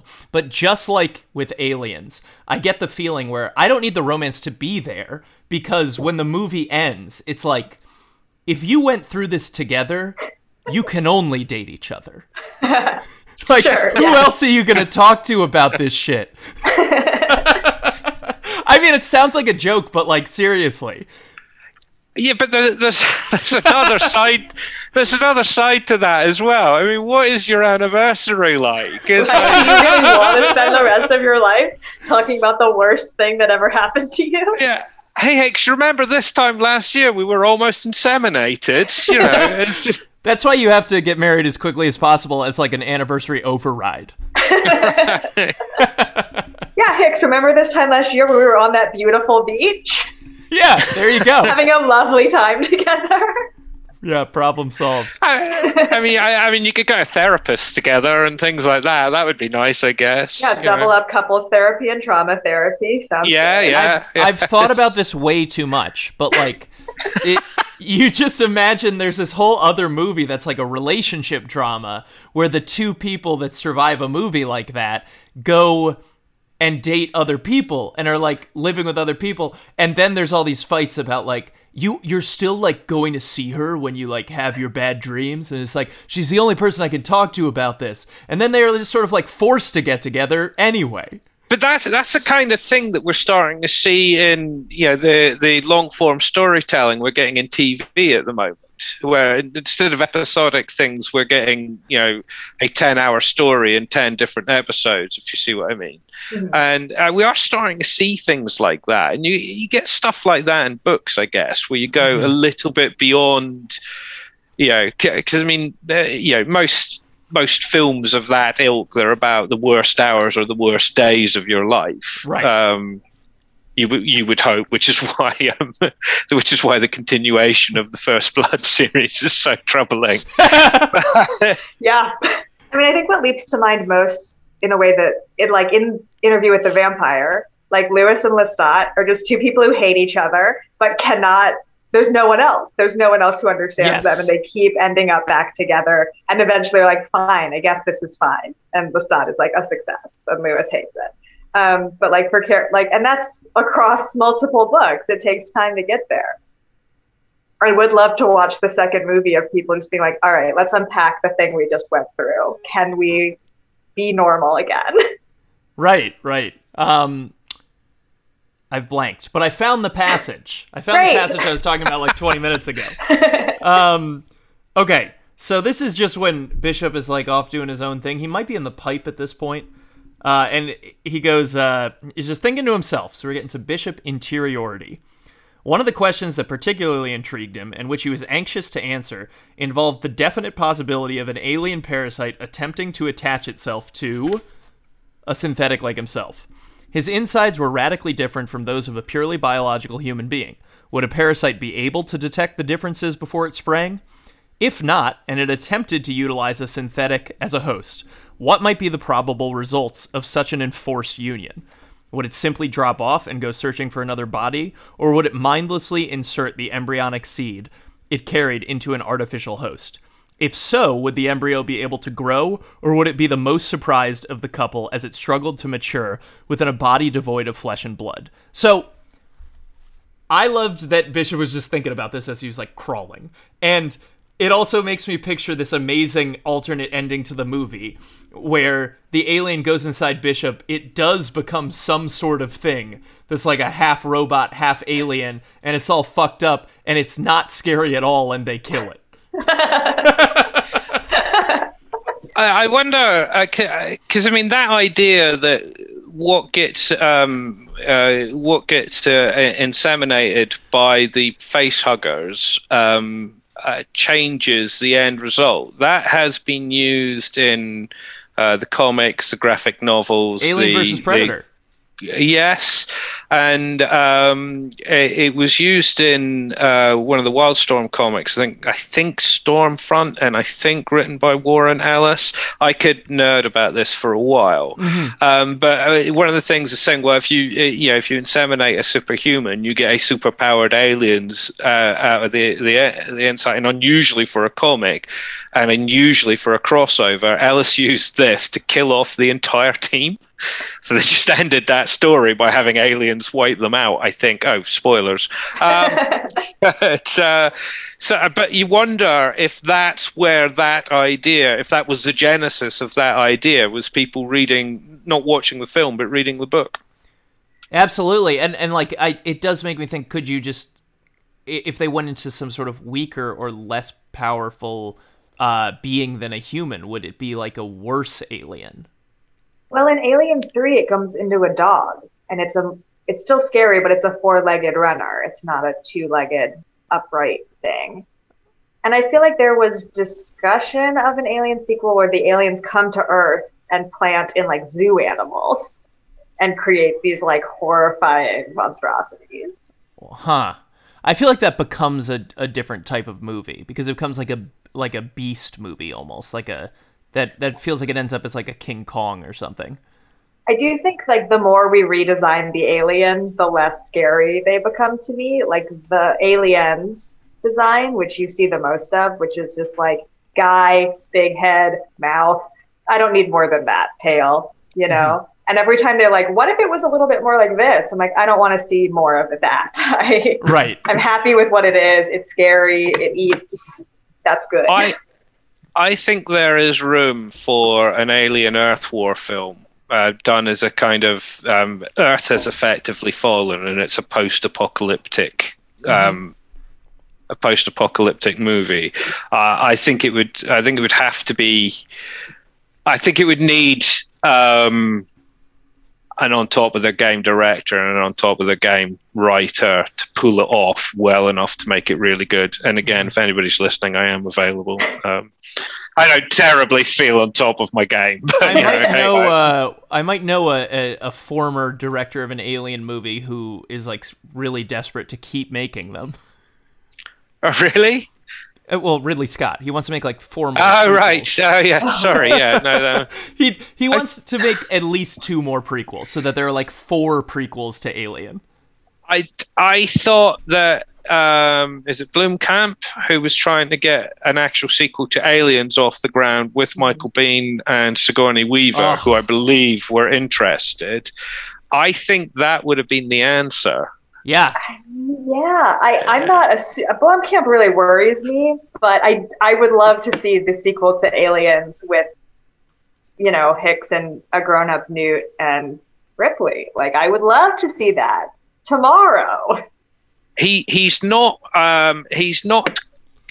quite made anything that I really, really love. But I mean, he's only 3 or 4 films in. Some of the out studio stuff he's been doing is quite interesting, but I think it would be a breakthrough film for him, if you see what I mean. Especially if he probably thinks Elysium is. Yeah. I haven't watched anything. Like the visual aesthetic for an Alien movie. It's his storytelling, but I'm a little like, well, what were you thinking with that one? I haven't watched any of his films since the big one, whatever that one. District 9. Yeah, I wasn't sure about the number. But so I think of him as just great, because it's a fun movie. Yes, no, it was a very clever film, District 9. That one's a good one. Yeah. And it's a much more mixed bag as we move on. I quite like Elysium. I think there are problems with it, but it's got a nice aesthetic. Got some nice set pieces and what have you. Can we talk very briefly about Aliens rip-offs? Yeah, sure. Why not? Films like rip-offs is unfair. I was reminded of this when you mentioned Green Room. And have you guys seen Dog Soldiers? No. Hannah nodded for the listener. Oh, yeah, sorry. Yes, I have seen it. Dog Soldiers is basically about a group of British squaddies who get lost in the Scottish Highlands and find themselves in a situation involving werewolves. And it really is start to finish pretty much set up like Aliens, but with British squaddy humor and werewolves. So to my mind, for taking the idea of Aliens and changing it around a bit to make your own film on a very, very low budget, I really do recommend Dog Soldiers. I was not expecting this. I was not expecting this to build to a recommendation. Oh, sorry. No, it's great. But you were like, let's talk about rip-offs of this genius film. And then at the end, you're like, they rule. Well, I mean, when you start with good bones, and the basic setup of Aliens is so strong, and the basic dynamic is so strong. Like, if you're just, like, plastering something on top of good bones, you end up with something pretty good. Totally. Unless you're really, making a mess of yourself. But generally, like, yeah, give me movies like Aliens. I really like it. I'm assuming there's an analog for this in writing novels, but a comedian, I forget who it was, has some quote where they're like, of course stealing people's jokes is bad, but like you're just totally allowed to steal structure, and you should do it all the time. Great artists steal. That's what they say. But like, to steal the way a thing is structured and the way it pays off, if you replace the elements with your own, is still your own ideas. But to execute things in the same way isn't considered theft in that manner. I mean, I'm probably going to misquote this, but to steal from one person is plagiarism. To steal from everybody is art. Right. I saw an interview with Liev Schreiber once talking about, like, how do you do Shakespeare when everybody in the world's done Shakespeare? And he was saying, like, oh, you just steal what you think is good. Like, you owe it to an audience to present them with the best version of this performance. And if you see somebody do something that you think is great, yeah, you should also do it. Your version of it is going to be different because it's yours. But if you're like, oh, that's that line interpretation that is genius, you should do it. And I think that applies to most art. Like, no matter what, your personal touch is going to make it unique. And so if you're stealing or borrowing or using, like, concepts and structures and things like that, like, it can only be to the benefit of the art you create. Is that fair? Absolutely. I mean, I really steal a lot. I've got nothing more really. I really steal a lot. I was just thinking I should probably stop paraphrasing famous song lyrics as dialogue before somebody catches me and I really get into trouble. You've been using song lyrics as if they're dialogue coming out of characters' mouths. No, I every so often in a book I have one line which sounds a little bit like a line from a famous song. See if anybody notices. I really shouldn't, and fortunately, I don't think any of my editors listen to this. So yeah, Good ideas pop up organically at the same time when different people, and you end up with, like, I mean, just saying, I think you can pretend that it just occurred to you beautifully out of, the osmosis of the world. Not copy stealing. I mean, there's a thing called parallel development where, you often find that a number of people are working on stuff which subject-wise is very similar. And this can be why you get a spate of films along similar lines. So it does happen. And, a way to come up with a new idea is take an established idea and kind of remake it in a different setting. Have either of you ever seen a Pamela Anderson film called Barbed Wire? No. You weren't expecting that as a question, were you? Okay, so Barbed Wire is about a post-apocalyptic bounty hunter in a futuristic fascist America. It is also a remake of Casablanca. Oh my God. I have to see this. Yeah, we must watch this. That's amazing. I mean, you might have listeners out there going, what's he talking about? I've seen both those films and that's not true, but it really, really is. Oh my gosh. Just structurally, it hits the same beats. Literally, it's about a resistance leader trying to get out of a city. And Pamela Anderson is the character of Rick, except she's got a desert eagle in each hand, and she doesn't mind shooting at the futuristic Nazis and whatnot. So, I mean, I can't Hannah, wait. Speaking to what you were saying about Liev Schreiber doing Shakespeare, there's a quote from the Hangover guys that I'm sorry. I know, it's fine. I always found really funny, which is like, I'm not like a Hangover head, but I saw The Hangover in the theater in 2009, and I laughed, and it was fine, and it was good. And then I never saw any of the other ones, but, the second one, people say, is just like this offensively beat-for-beat remake of the first film.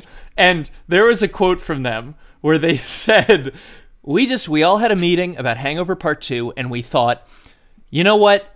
Our fans love us for what we gave them the first time, and it's not our right to take that away from them. So we just got to do the first movie again.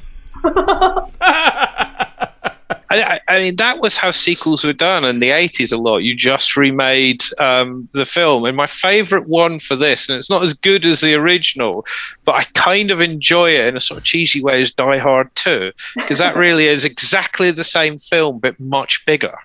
Right. It's... Yeah, I mean, the scope just geographically is so much bigger that sort of alters the plot a little bit, because there's a lot of like, okay, now we have to send someone to that terminal of the airport. Okay, go run out on the tarmac. But other than that, I get what you mean. Ghostbusters 2 also is structurally an identical movie. Like, Winston is not in the movie for 2/3 of the movie simply because, like, he's not in the first movie for 2/3 of the movie. Poor Ernie Hudson. So good. Such a shame. But that's a movie that has always struck me as like, oh, it's just, again, the same again? Great. Okay. Now there's you. Love it. Obviously, the worst one's Home Alone 2, right?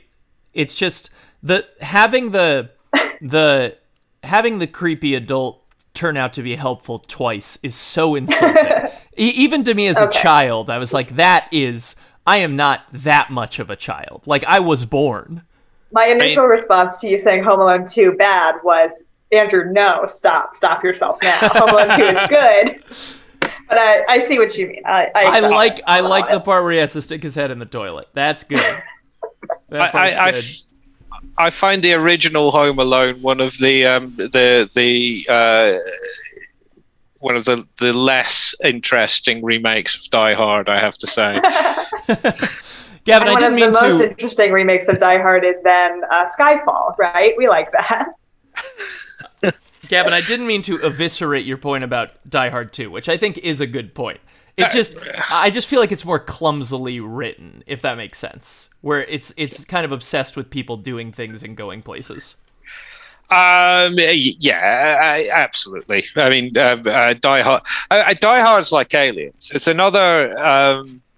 another film that we still think very fondly of today, and it's not just a nostalgia film, although its popularity as a Christmas film has probably got something to do with it. But again, it works because wonderful set piece action scenes, wonderful performances, particularly from Alan Rickman, because if you need a villain, you've just got to go British. But it works. We remember it because there's a beating heart, and that beating heart in terms of the relationship gives us stakes, which keeps us interested. It's very, speaking of like that franchise's version of Hicks and Newt dying, it's very sad that his ex-wife, I've only seen Die Hard once, but that she's just out of the picture as of like the third or fourth movie. Yeah.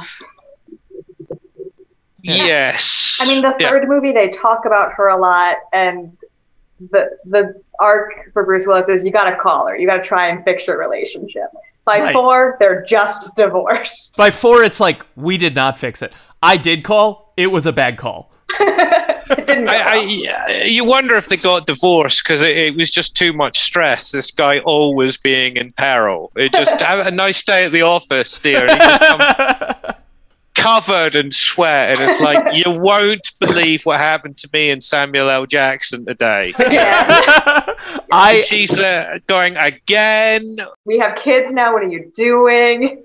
Yes, yeah. So anyway, jumping back into the book, Gavin G. Smith, I have a question for you, which is, you imagine that you have been in a situation where you've been in hypersleep for 70 plus years. You are awakened and informed that all of your loved ones have passed, and that you suddenly have the ability to recommend books you have read to anyone that you'd like. Would you would you recommend the novel Aliens by Alan Dean Foster to A, huge fans of the movie, B, people who haven't seen the movie, or C, no one at all? I think I would recommend it to 12-year-olds who haven't seen the movie. I don't know if does that make me a bad person? We say that on a lot of episodes, to be honest. Right. We end up being like, for the 8-year-old out there who just hasn't seen The Sixth Sense, go for it. I think recommend it to people who haven't seen the film. Although this is assuming that Alien still exists and hasn't had anything digitally horrific done to it, or hasn't been remade or something like that. Yeah. Hannah Bleckman. Yes. You are... Is this going to be a different scenario? Yes. You are an alien queen. Yeah. And you're making eggs and... Is this because I'm a woman? I don't love this. Oh, I don't love that either. Damn it. You are a male xenomorph. No, stop. I'll just answer the question. Hannah, you can recommend books. Would you? I don't know if I would recommend this one. Maybe, as Gavin says, to children who are interested but haven't seen the movie. I just think it's like such a worse version of the movie without a lot to really elevate it on its own merits. I'm not sure I would recommend it. But that being said, there are a bunch of like Alien spin-off books, which I am recommending to myself. I haven't read them, but I'd like to read them. Like, the world is so engaging. There's like a lot out there I would and will read. I am desperate to get a job writing those. Really, really am desperate to get a job writing those. Also, I would very much like to see a YouTube channel of the Alien Queen recommends books. I just think that'd be a great show. I love, and I feel like I've been on that journey. Are you saying that she read Eat, Pray, Love because she's a woman? I think she goes on an Eat, Pray, Love journey. She's lost her whole family, and she's sent off into space to eat, pray, and love. Okay, I've been wrong so before, and I will be again. So. Wait, Gavin. Speaking of that, and I'll do my thing in a second. But any word on B-Shot 2? Is it happening? Are you writing the novelization? Can you not say? No, I can't say. I don't know anything about it. I am aware that I think it's been greenlit, hasn't it? It has, Bloodshot but that yeah. I think was greenlit a while ago. So there's been weirdly no news. Nobody has asked me about it. And I am telling the truth. If I'd been NDA'd, I'd say I've been NDA'd. Can't talk about it, which is an answer. I was going to say, which is an answer. Yeah. I was not offered the part, and I was NDA'd. Perhaps Sony Pictures is just going around randomly NDAing anybody who's ever had anything to do with Bloodshot. Actually, if Star Wars had done that when they announced the sequels, and they just NDA'd everyone, and they were like, nobody talk about it. If they had just NDA'd random actors, that would have confused everyone in a way that they would love. They'd be like, yeah, who knows? Maybe Gary Cole's in it. We NDA'd him. Who could say? Who could say? Andrew, imagine, if you will, you are a colonial marine about to go on a long journey, and your fellow colonial marines say, hey, man, we got a lot of time to kill. Would you recommend a book to me? Would you recommend Aliens, the novelization? How long have I been a marine? Why is that relevant? So, your peers respect your opinions, and they want a recommendation from you. This one's the third bowl of porridge for me. It's neither too hot or too cold. I would recommend this to someone who loved the movie and was seeking more. I do actually think that this book stands on its own better than most books we have read. I think maybe Willow tops it, as in you could literally read the Willow novelization just as a book. But this basically does that too, and it's a decent book. It's not so good that I'm going to say everyone must read this and, read it before the movie even, But I definitely enjoyed it. I think it's really competent. And given that we're bound to cover 45 more ADFs, it is... I feel reassured that it's not going to be, it's not going to be a slog. Like, I really enjoyed his writing. So, Gavin G. Smith, thank you so much for coming on to Authorized.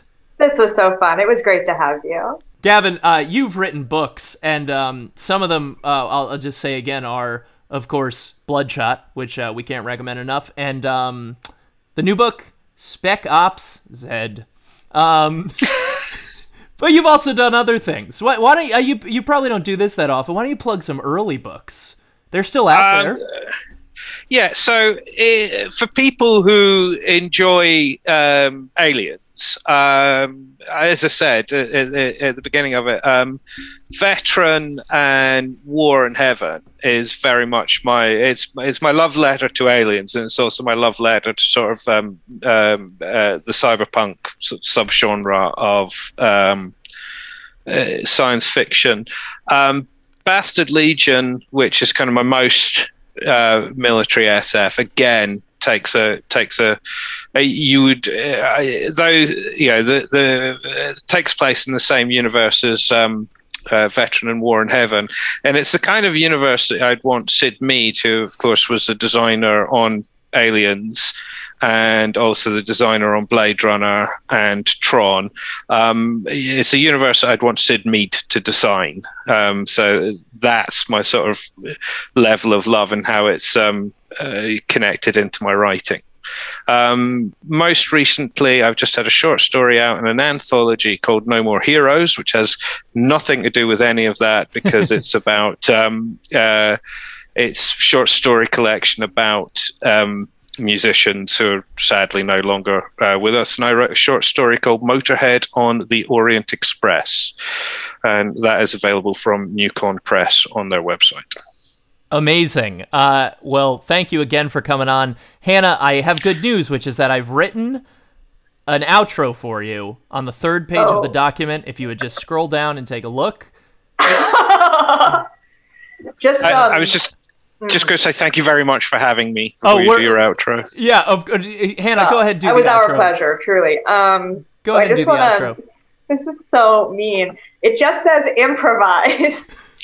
So, goodbye, everyone. No, wait.